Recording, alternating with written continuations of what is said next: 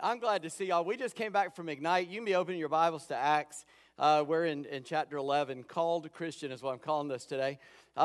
We just came back from Ignite. Several of our men went.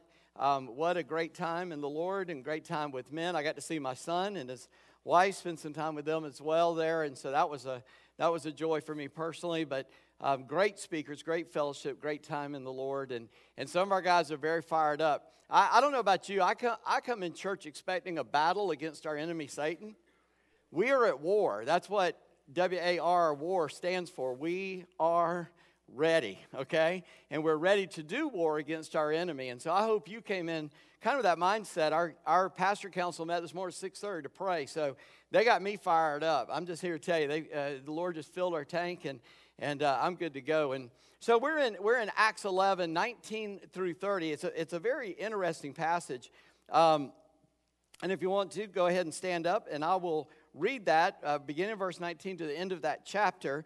This is picking up from Acts chapter 8, which I'll point out later on too. But here's what it says. Now those who were scattered because of the persecution that arose over Stephen traveled as far as Phoenicia and Cyprus and Antioch, speaking the word to no one except Jews. But there were some of them, men of Cyprus and Cyrene, who on coming to Antioch spoke to the Hellenists also, preaching the Lord Jesus. And the hand of the Lord was with them, and a great number who believed turned to the Lord. The report of this came to the ears of the church in Jerusalem, and they sent Barnabas to Antioch. And when he came and saw the grace of God, he was glad, and he exhorted them all to remain faithful to the Lord with steadfast purpose, for he was a good man, full of the Holy Spirit and of faith, and a great many people were added to the Lord. So Barnabas went to Tarsus to look for Saul. And when he had found him, he brought him to Antioch for a whole year. They met with the church and taught a great many people. And in Antioch, the disciples were first called Christian. Now, pay attention to that. And then the last part says, now in these days, prophets came down from Jerusalem to Antioch, and one of them named Agabus stood up and foretold by the Spirit there would be a great famine over all the world. This took place in the days of Claudius. So the disciples determined, everyone according to his ability, to send relief to the brothers living in Judea, and they did so, sending it to the elders by the hand of Barnabas and Saul. Would you join me in prayer? Father, we thank you for your word, and Lord, you have wonderful things here that you want us to see. But Lord, we are unable to see them without the filling and the power and the presence of the Holy Spirit. Lord, I thank you that the believers in this room today, the Holy Spirit has already baptized them. They reside in the Spirit. But we pray for your filling. We pray for you to do that supernatural work, Father, through the Holy Spirit. Lord Jesus, that the Holy Spirit would open our understanding, that we could behold the wonderful things out of your word. But Lord, we pray also for those who are outside the faith, that your Holy Spirit, who's the only one that can do this, will convict them, convince them, and of righteousness, of sin, and Lord, and of judgment to come. Lord, that there's a day coming when we all stand before you, but Lord, each one of us is going to stand before you in our lifetime.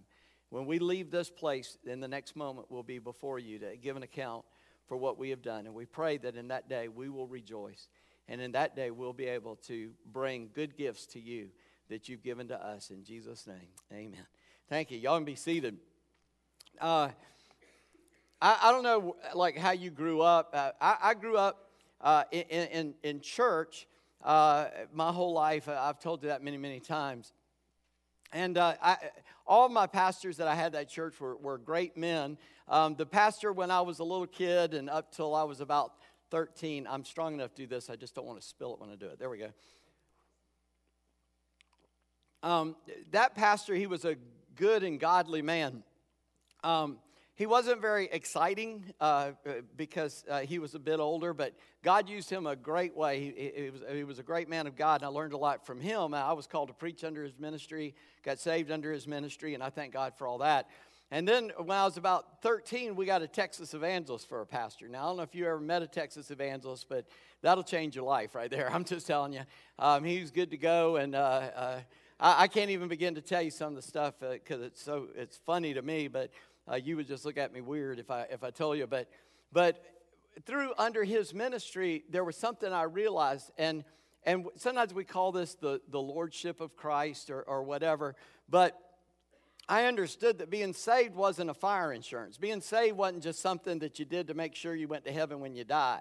If that's your reasoning, I just encourage you to go deeper, to think deeper, to pray deeper. And because we come to Christ because He is God, period. And that without Him, yes, we're lost, but without Him, we have no understanding, no hope of anything that God has for us. And we desperately need Him even to live this life. And we come to Him because He's the guy to come to. There's no other name under heaven given among men whereby we must be saved. That's Acts 4:12, which we've preached on, obviously, sometime before. So at that time in my life, I realized that God didn't want anything. He wanted everything. And I began to read my Bible every day. I began to pray every day. I began to witness to other people. I always gave. My parents made sure we always tithed our whole life. But all those things took on new meaning for me.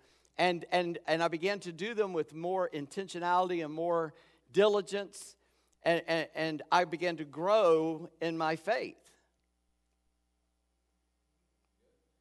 Yeah, you don't grow in your faith if you don't do those things, by the way.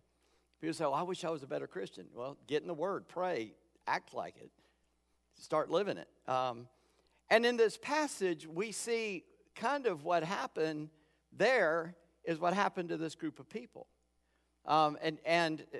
There's some really interesting things. I don't know if you've ever felt that way, like, well, I go to church, but, I got saved, I walked in aisle, I got baptized, but it doesn't mean that much to you. Listen, I appreciate singing Good Father. It's a great song because that's who He is. He is a good Father, and I am loved. We bring nothing to God, right? We bring nothing to Christ. We sometimes we think, we think this way about others even if you don't think about yourself. If that celebrity would get saved, boy, what a work God could use them to do. Well, guess what? God can use you to do a great work. He doesn't need a celebrity. We were at this weekend, and I didn't think I would work this in, but obviously I'm going to. Didn't mean to. But we're listening to this famous quarterback. I won't tell you who he is. That'll help. But at 13, he became the first string varsity quarterback in his high school. And he said he wanted to be Michael Vick. That was his hero back then.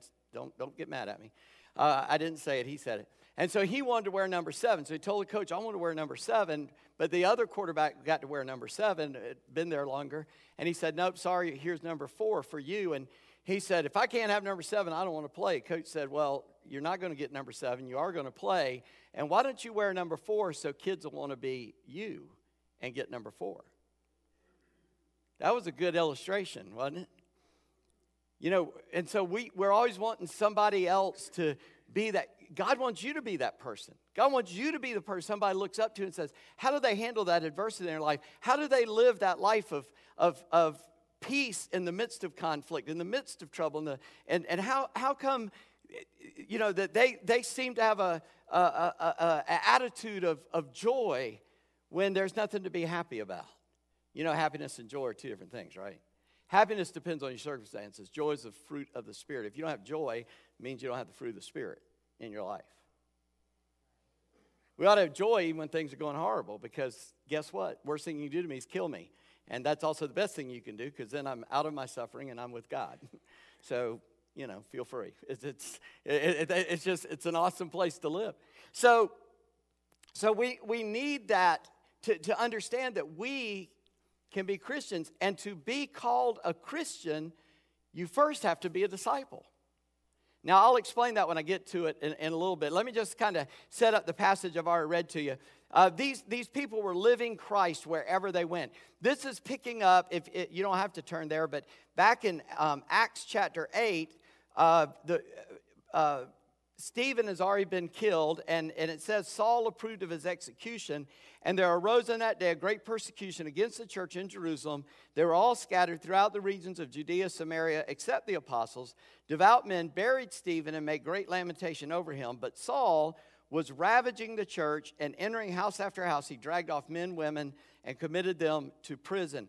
And then it sort of takes the princes and talks about some things that happened.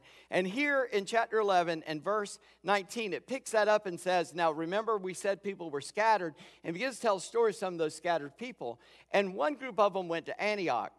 Just another interesting point about how accurate the Bible is. It says when they sent the people from Jerusalem, it says they went down to Antioch, but Antioch's north of Jerusalem. But Jerusalem's higher by elevation than Antioch, so they literally went down to Antioch. Just interesting point. The Bible's extremely accurate. Now, those who were scattered because of this persecution that arose over Stephen traveled as far as Phoenicia and Cyprus and Antioch.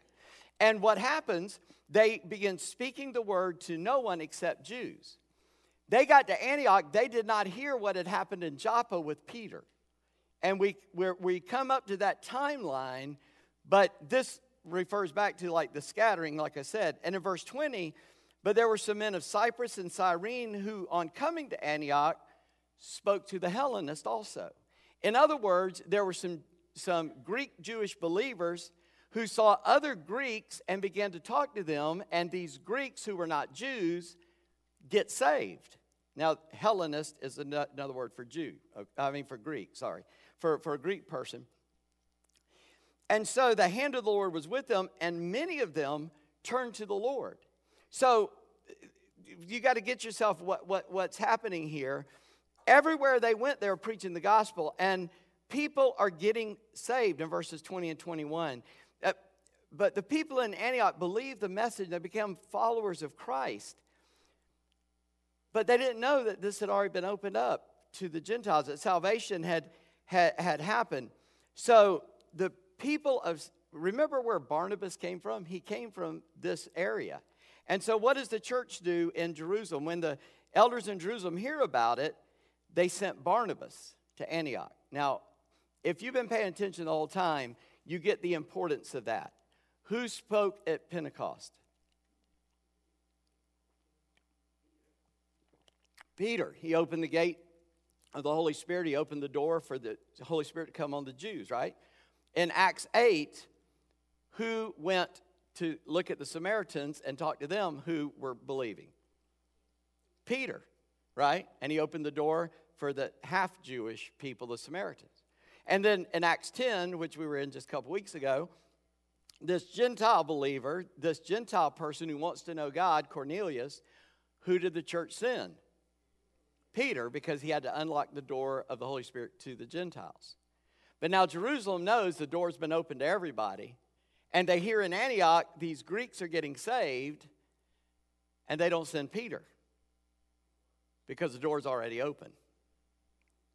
How many times in our life do we wish somebody that we think knows more, can do better, we want them to come? That happens a lot, right? I love the story of Elijah and Elisha. I think you guys were studying that in Bible study here recently. But I love the story because Elisha's following him along, and they come to this brook, Kidron, and Elijah takes off his cloak and he hits the water, and he cries out to God, and the water stops, and he walks across on dry land. Elisha goes with him, and they get to the other side, and that's when Elijah goes to heaven, and the Holy Spirit comes to Elisha. And Elisha picks up the mantle of Elijah because he dropped it behind him as a symbol that you get what I had. And the story says Elisha comes back to that brook and he gets to it. And I love to stop there and say this. He didn't say, oh man, I wish Elijah were here. He doesn't call the Army Corps of Engineers come build him a bridge. He doesn't sit on the bank going, can't get across, nobody's here to help me. The Bible says he cried out to God and said, where now is the Lord God of Elijah? He cries out to God, and God answers his prayer just like he did Elijah's prayer, and the water stops, and he walks across on dry ground. So many times we're like, that guy was such a great influence in my life. That guy, he knows the Lord, and I wish. Guess what? God wants to work in you. And the church recognizes, hey, we don't need Peter to go every time now. And it's Greeks getting saved. And Barnabas, didn't you come from Cyprus? Yeah. Well, these guys from Cyprus are getting saved. You need to go up there and help that church. So Barnabas goes. Now, where did Barnabas start in this journey? Well, all the way back in Acts 6, he was a deacon. Now he's going to help plant churches. Somebody say amen. Come on, y'all. Woo, am I by myself here? This is awesome. Barnabas goes, and it says when he gets there, all these people turn to the Lord. The report comes, they send Barnabas. He comes and he sees the grace of God. He was glad and exhorted them to remain faithful to the Lord with steadfastness of purpose. Doesn't say that he prayed and the Holy Spirit fell, because the Holy Spirit's already come to them. They've been saved. Nobody's gotten excited. Doesn't say they spoke in tongues or anything like that. Barnabas just shows up, and everything is, working out. Well, this doesn't want to open for me.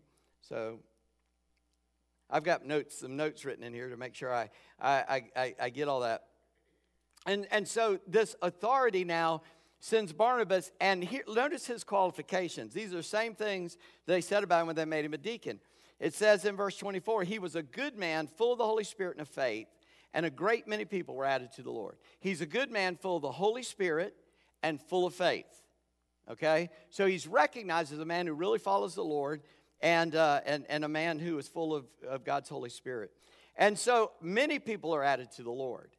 But I want you to catch verse 25. Because what's about to happen is Barnabas is about to recover an outcast. In verse 25, and this is Barnabas' spirit, right? He's an encourager.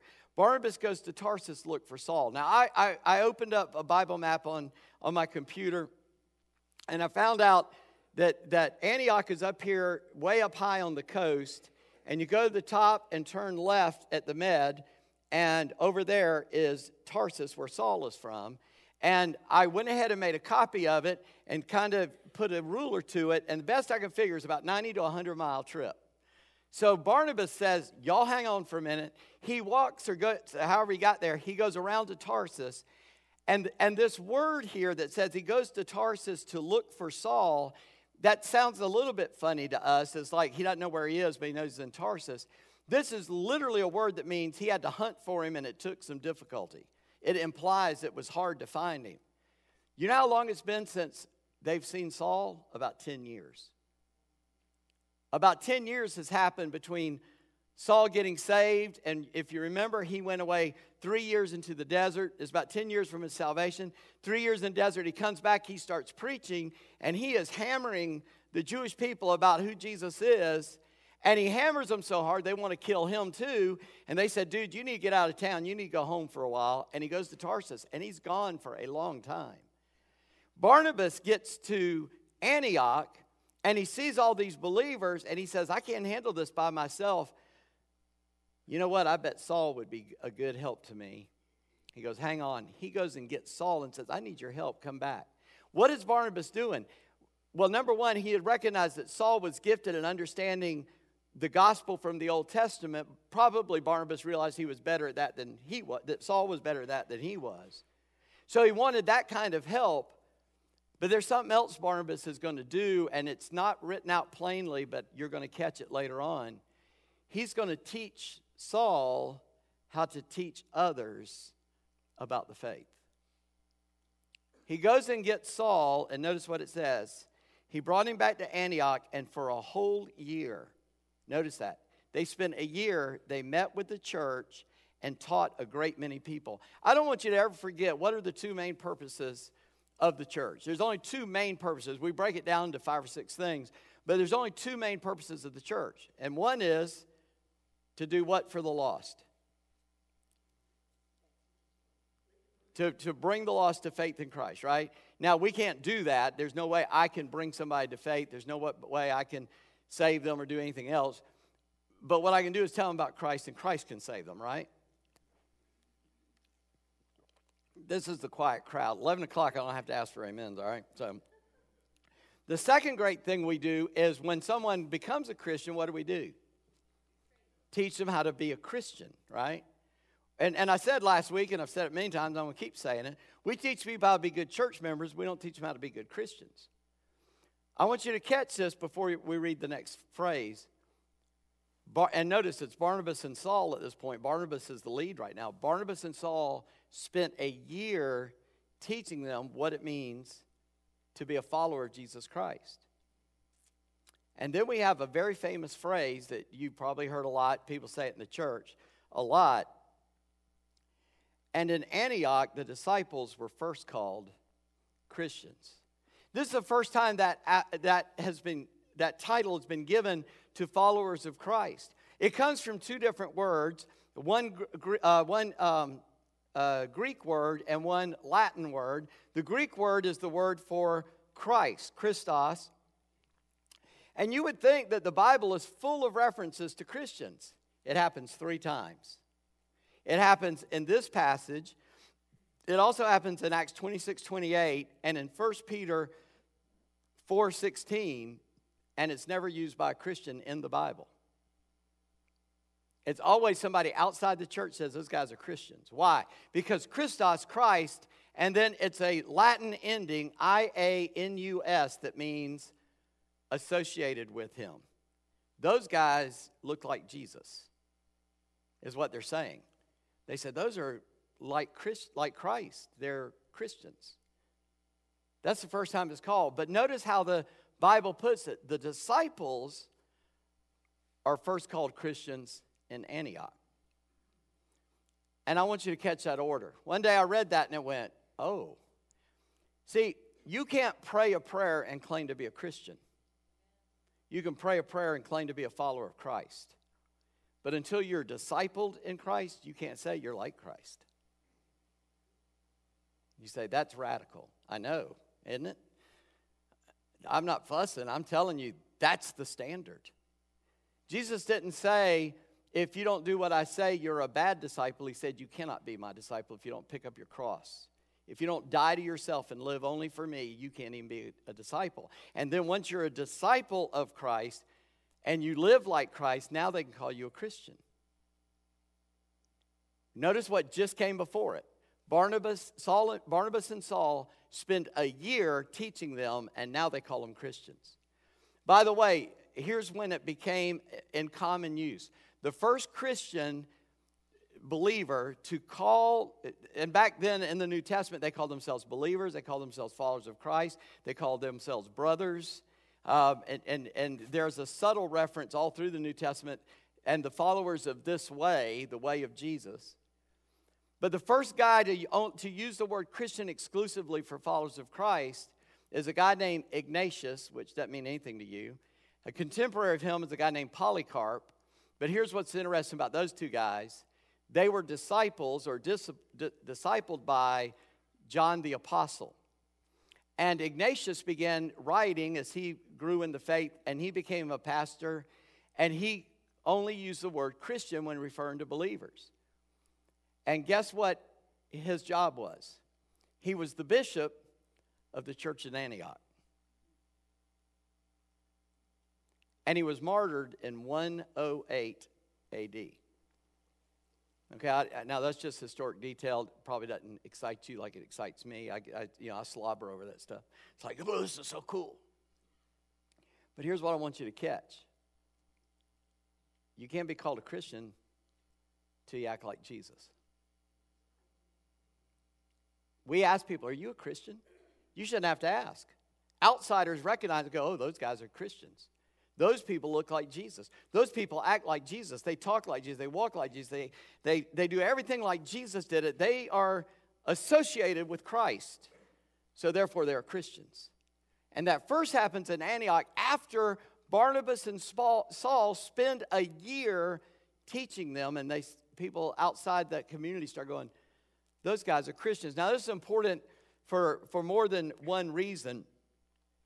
First of all, it's a term Gentiles would use to show the success of the Gentile mission in Antioch.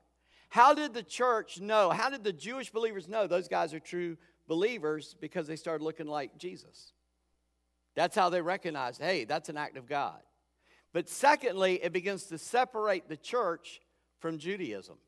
This is that turning point of the church. Acts 10, of course, is the turning point where Gentiles get saved. But this is the physical turning point where all of a sudden this church is full of not only Jewish believers, but Greek believers, of non-Jewish believers.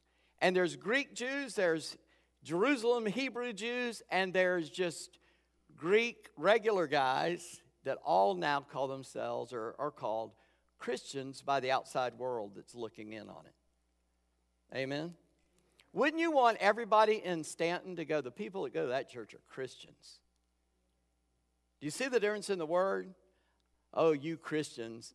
How about, wow, you really look like Jesus? That would be amazing.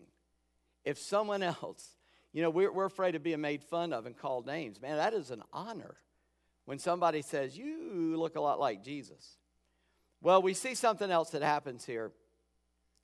The church begins taking care of each other as well. Well, they've already been doing that, but they do that. And in verse 27 and 28, we see, in those days, prophets came down from Jerusalem to Antioch, and one of them named Agabus stood up and foretold by the Spirit there would be a great famine all over the world, and this took place days of Claudius. I just want to explain the word prophet to you before we go too far here, because that word is misunderstood. Many times,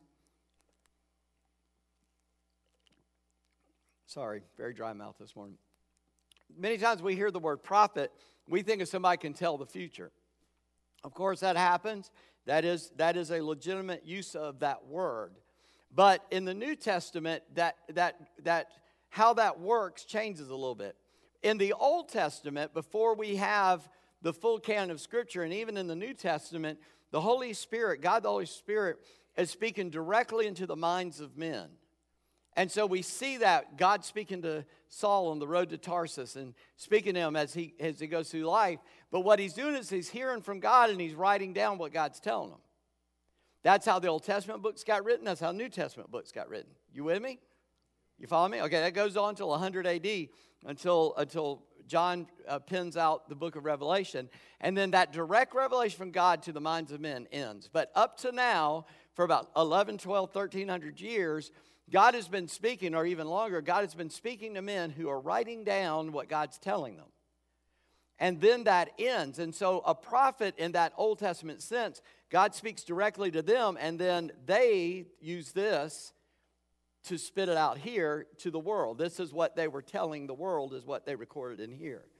For a New Testament prophet, it works like this. God the Holy Spirit translates the word into the life of the prophet, and the prophet applies the truth of God's word to the needs of the church.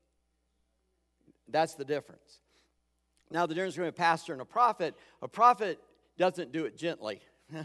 A prophet will just call sin, and God uses that to bring in that exhortation that, like, dude, this is wrong, and this is God's answer to that. A pastor, that gift of pastoring is to shepherd the people, to lead them in a more gentle way to understand the truth of God's word. And both things are needed. You need, I don't know about you, but every once in a while I need a kick in the seat of my pants. I don't know if you're like me or not, but that's the best way to get through to me. My brain works better when you kick me in the backside. It's sort of like a direct shot up there to my head. And when you're gentle, I just don't get it because I don't get hints. I'm very dull to hints. So being a prophet can mean foretelling, but it also means telling forth. To take the truth of God's word and tell it forth, tell other people about it. So it's foretelling, but it's also telling forth. And in this instant, obviously, God has given revelation to this guy named Agabus that there's coming a famine. And by the way, historically, we can date this. We know there was famines in those regions. We know all about it from other writings, what was going on. So we can confirm this. But it was in this rule of Claudius, who is mentioned in these verses. It says this took place during the rule of Claudius, and that's 41 to 54 AD, just in case you're keeping record. This is probably around 47 to 49 AD when this famine happened they're talking about. So what did they do? They said, well, if that's going to happen, and they believed what God told them through Agabus, we need to start saving up to help the people down in Judea who's going to have a famine. Because they weren't, but they knew the people in Judea were. And so the church in Antioch starts taking up a collection now to help them then. Do you notice that? They're helping each other. Y'all know we're not in this alone, right? Y'all know God blesses people who don't believe like you do. Don't do things the way we do them. Listen, a goal of this church is to get the gospel into every house in Augusta County this year. Now, guess what? We can't do that by ourselves. So this past Wednesday, and Brother Dave Anthony is helping spearhead that for us. But this past Wednesday, we met with a group of pastors. And we're saying to those pastors, you know the churches in your area, you need to recruit people that preach God, preach the word. And we don't care if they got the name Baptist on them, because all we're doing is getting a gospel presentation into their home through a movie, comes in 3 languages, the Jesus movie. We're giving them a copy of that. Say, man, what does all this cost? The group that wants us to do this gave us 50,000 copies of that movie. And we're going to put one. There's almost 50,000 homes in Augusta County. And by the end of the year, we want, through the churches, to put the gospel presentation in every home. We'll put information about our church, and the ones we hand out, they'll put information about their church. In some places where we're kind of close together, we may put information about both churches, or a list of all the churches that are cooperating, saying, hey, whichever one's closest to you, check them out. Making sure, of course, that it's a gospel preaching church. But we can't afford to not give the gospel to everybody. Let me just ask you, do you believe that God wants every person in Augusta County to hear about Jesus? Do you think it's God's will that this church take that as their responsibility? Okay, remember that. Because if we don't do it, it won't get done. That's why we need you. We need you to be working out. We need you to be living like a disciple so people call you a Christian. Right? Let me give you another start. You might want to write this down. I should have asked to put a slide up for this, and I didn't. But write down the words bless every home. Then go to Google when you get home and look up blesseveryhome.com. It will allow you to pray for up to 40 of your neighbors. You put in your address. They will give you, from public information records, nothing private, they will give you the location and the name of the people supposedly. They still got me listed living in Pastor Andy's house, so it might not be 100% accurate. Hopefully that'll change soon, but anyhow, you can start praying for your neighbors, and you can go and look at that, but it's called Bless Every Home. And then to follow that, and what if there's around 400 people, give or take, every week in this auditorium? What if 400 of us prayed for 40 houses in Augusta County? And by the way, they won't assign the same house to 2 people. The computer keeps track of that. It'll give you a different 40 than your spouse, in fact, in the same house. What would happen if 400 people prayed for 40 houses? How many is that? Just because I can't do the math. That's 16,000 houses. Is that right? 4 times 4 is 16, right? 3 zeros, 16,000. Can you imagine praying for 25% just from this church, 25% of the population of Augusta County? And if you start praying for people, guess what? You'll start wanting them to know Jesus.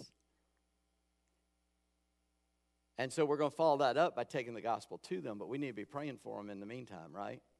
So I want everybody in this church to go on that website and start doing that. Many of us are already doing it, and you need to do that as well. I don't mean this to be a advertisement sermon, but these are some practical applications that you can do.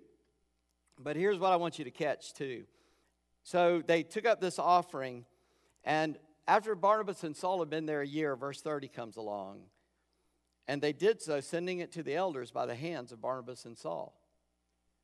Wait a minute. The church in a year had gotten to the point they don't need Barnabas and Saul anymore. Why don't you guys take this offering on down? And we got it here in Antioch now. I don't know if Ignatius is there yet or not. Ignatius was born about 3 or 4 years after Jesus died. And he eventually becomes the bishop of that church. Somebody in that church is probably Ignatius' parents at this point. Isn't that cool? How God just works all that stuff out. I love finding out those details and seeing in Scripture this little hint. But guess what? A team is formed. Now it's Barnabas and Saul. Now when we get to chapter 13, we find out the church in Jerusalem says we need to send people out to plant churches. Hey, who should we send? And the Holy Spirit said, Barnabas and Saul. In the meantime, God had told Barnabas and Saul, church is going to send you out to plant churches. And so they get to the first place, and Barnabas kind of, because he's gentle, they get attacked sort of by an enemy of a friend of the devil, an enemy of the church. And Saul steps up and he takes over with that prophetic voice and boom. But here's what I said. Barnabas is doing something in Saul's life at the same time. Remember 10 years before, Saul gets up and he's ripping people prophetically about who Jesus is. To the point they just want to kill him. Nobody even can hear what he's saying because of how harsh he is. And the most gentle believer in the church goes and rescues him from Tarsus and says, hey, come help me because I need your fire and you need my ability to teach people and to love on people and to educate people. And Barnabas teaches Saul in that year as much as Saul taught anybody the truths of the Word of God from the Old Testament. Do you catch that? It's not stated in the Scripture, but all of a sudden there's this team, Barnabas and Saul. In fact, Saul didn't learn it all because on that very first missionary journey, they had a little disagreement. The second one, Paul said, he ain't going with us. Barnabas said, yeah, he is. He said, well, then you go your own way with him, and I'm going to go my way. And they split up, but they get back together later. Okay? But I love the Bible because it's very truthful about the people of God in the Bible. It doesn't make them all heroes. Lets us know their problems, right? And so they still had some issues later, but God is working in Saul's life, and Barnabas is teaching Saul. This is how you sit down with people. This is how you teach them line upon line, precept upon precept. And so Saul is learning how to communicate the gospel in a way people can get it, but he never loses that urgency, that fire, that passion that he had. And Barnabas had the same passion. It just comes out in a different way, and you need both things, right? How many of y'all have ever been fishing? All right, most of you been fishing. I learned to fish with a cane pole, literal cane pole, and a string and a bobber. And that bobber may be an empty spool from my mom's sewing drawer, right? Anybody been that bad off? Yeah, okay, amen. Thank you. Somebody raise their hand. Thank you for that. And so, man, catching brim. Well, that's kind of easy fishing. But some people take it a step further. And I don't know why, but they have to buy a $120,000 boat to go 70 miles an hour to catch fish. I don't get it. I didn't know bass swam that fast, but anyway. So they go bass fish. I'm just teasing you guys, man. It's awesome to do that. But in case you don't know, the boats go that fast because the tournament ends at 5 o'clock, and you got to be at the dock at 5 o'clock. If your boat will go really fast, you can fish really far away and get there on time. That's why it goes that fast. They don't run down the river going that fast. But anyway, so bass fishing, you know how you bass fish? Man, bass is an aggressive fish. So you throw the lure right in his face. And you go, "Rawr," with that lure. And the bass goes, who do you think you are? And he goes, what do you want? And if he don't bite, you throw it back at him again. Yeah, dude, I was talking to you. And the bass goes, oh, yeah, bam, and he hits it and you catch him. A trout, if he sees you, he's going to hide. Because there's some fly fishermen. I don't know if there's any fly fishermen here. Y'all are the top level of fishermen. I get that. Y'all think I'm silly with my little cane pole, but I still like that best. But man, trout fishing, you got to get upstream so you don't scare them. And you got to get kind of hide so they don't see you. You got to make sure the sun doesn't cast a shadow. And you put the bait in the river and you let it float right by where that trout's hiding. And he goes, that looked interesting. But I don't know. That may not be what I want. So you pull it out and you throw it in the water and let it float by him again.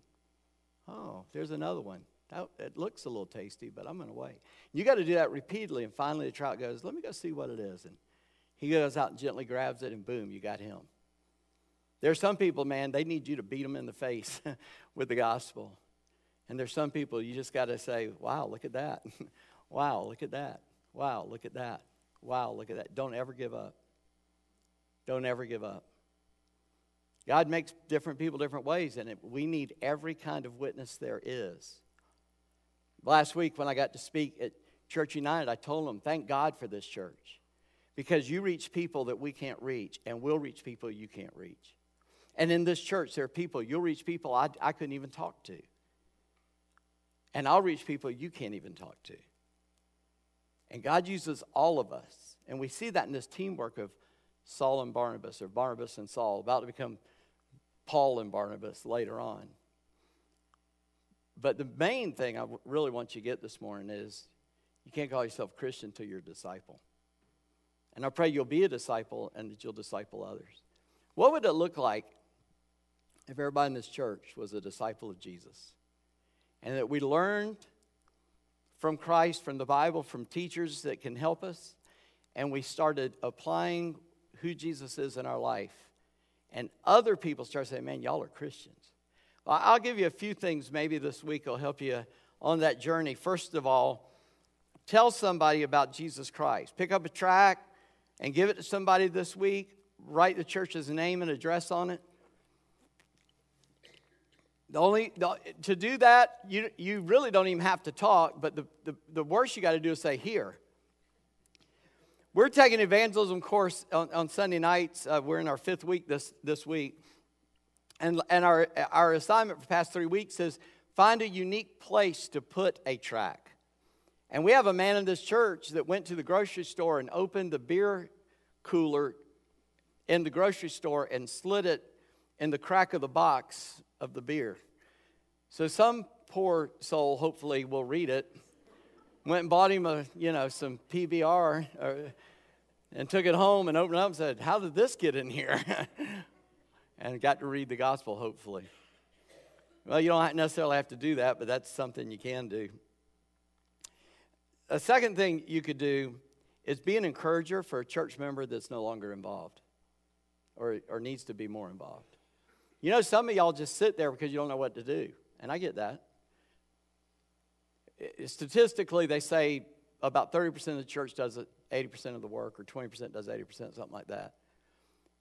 And I would hope we will be able to do better than that as we go. And I think we already are probably better than that here, because I see a lot of you doing a lot of stuff. But do you want to be a sitter or a doer? You know, that one kid went to the guidance counselor and said, do you consider yourself a follower or a leader? He said, I consider myself a spectator. And so many of us are spectators to the work of God. We need to be involved. Lead, follow, or get out of the way is how they put that sometimes. And maybe you're one of the leaders. Maybe you're somebody that is involved. And you need to go encourage somebody that has been sidelined for a little while. For whatever reason, they may have had a personal tragedy, discouragement. I got a feeling Saul was pretty discouraged. Like twice he's tried to preach, and both times they tried to kill him. And he goes home, and he's licking his wounds for almost a decade. And then Barnabas shows up and says, hey, remember me? I'm the guy that made sure the church didn't kill you when you showed up. I need your help. Would you come help me? He doesn't say you need to get involved. He said, I need you to help me. And he brought him in. So maybe God wants to use you to help someone get back in the fight. And then all around you, and by the way, everybody in this church is in a struggle. And somebody in your life, maybe you know them, is having a particular struggle right now. Why don't you be an encourager and a blessing and a help to them? You know, this prophet said the church is going to be in trouble. There's a famine coming. And the church in Antioch said, well, let's make sure we help take care of that. And they start taking a collection then. We ought to be living our life such a way that we have an excess so that we have something to give when somebody has a need. I mean that more than just money. We ought to be living in the overflow of our life. We ought to be in communion with God so much that as we worship Jesus Christ daily, as we're in the Word and prayer and doing all things God calls us to do, that Jesus didn't say, I'll give you water when you're thirsty like I'm drinking out of that bottle. He said, out of your innermost beings will gush a river of living water. Well, when's the last time you gushed off into somebody else's life? That God, you were so full of the Holy Spirit that He just flowed out of you into other people's lives. There's somebody out there that needs you this week to bring the Holy Spirit in their life and say, let me help you in the name of God. In the name of Jesus Christ, He sent me to be a help to you, an encouragement to you. And you ought to do that, not out of a weakness, not out of I don't have much left, but let me help you, but out of an overflow of the Holy Spirit in your life. That's what Barnabas and Saul are doing here. Man, they are teaching these people for a year out of that overflow what God's doing in their life, I'm sure. And so much so, and the reason I know is at the end of the year when they take up offering, they say, you're the guys that need to take that because, man, you guys are guys that help other people. And so I pray that that will be true in your life as well.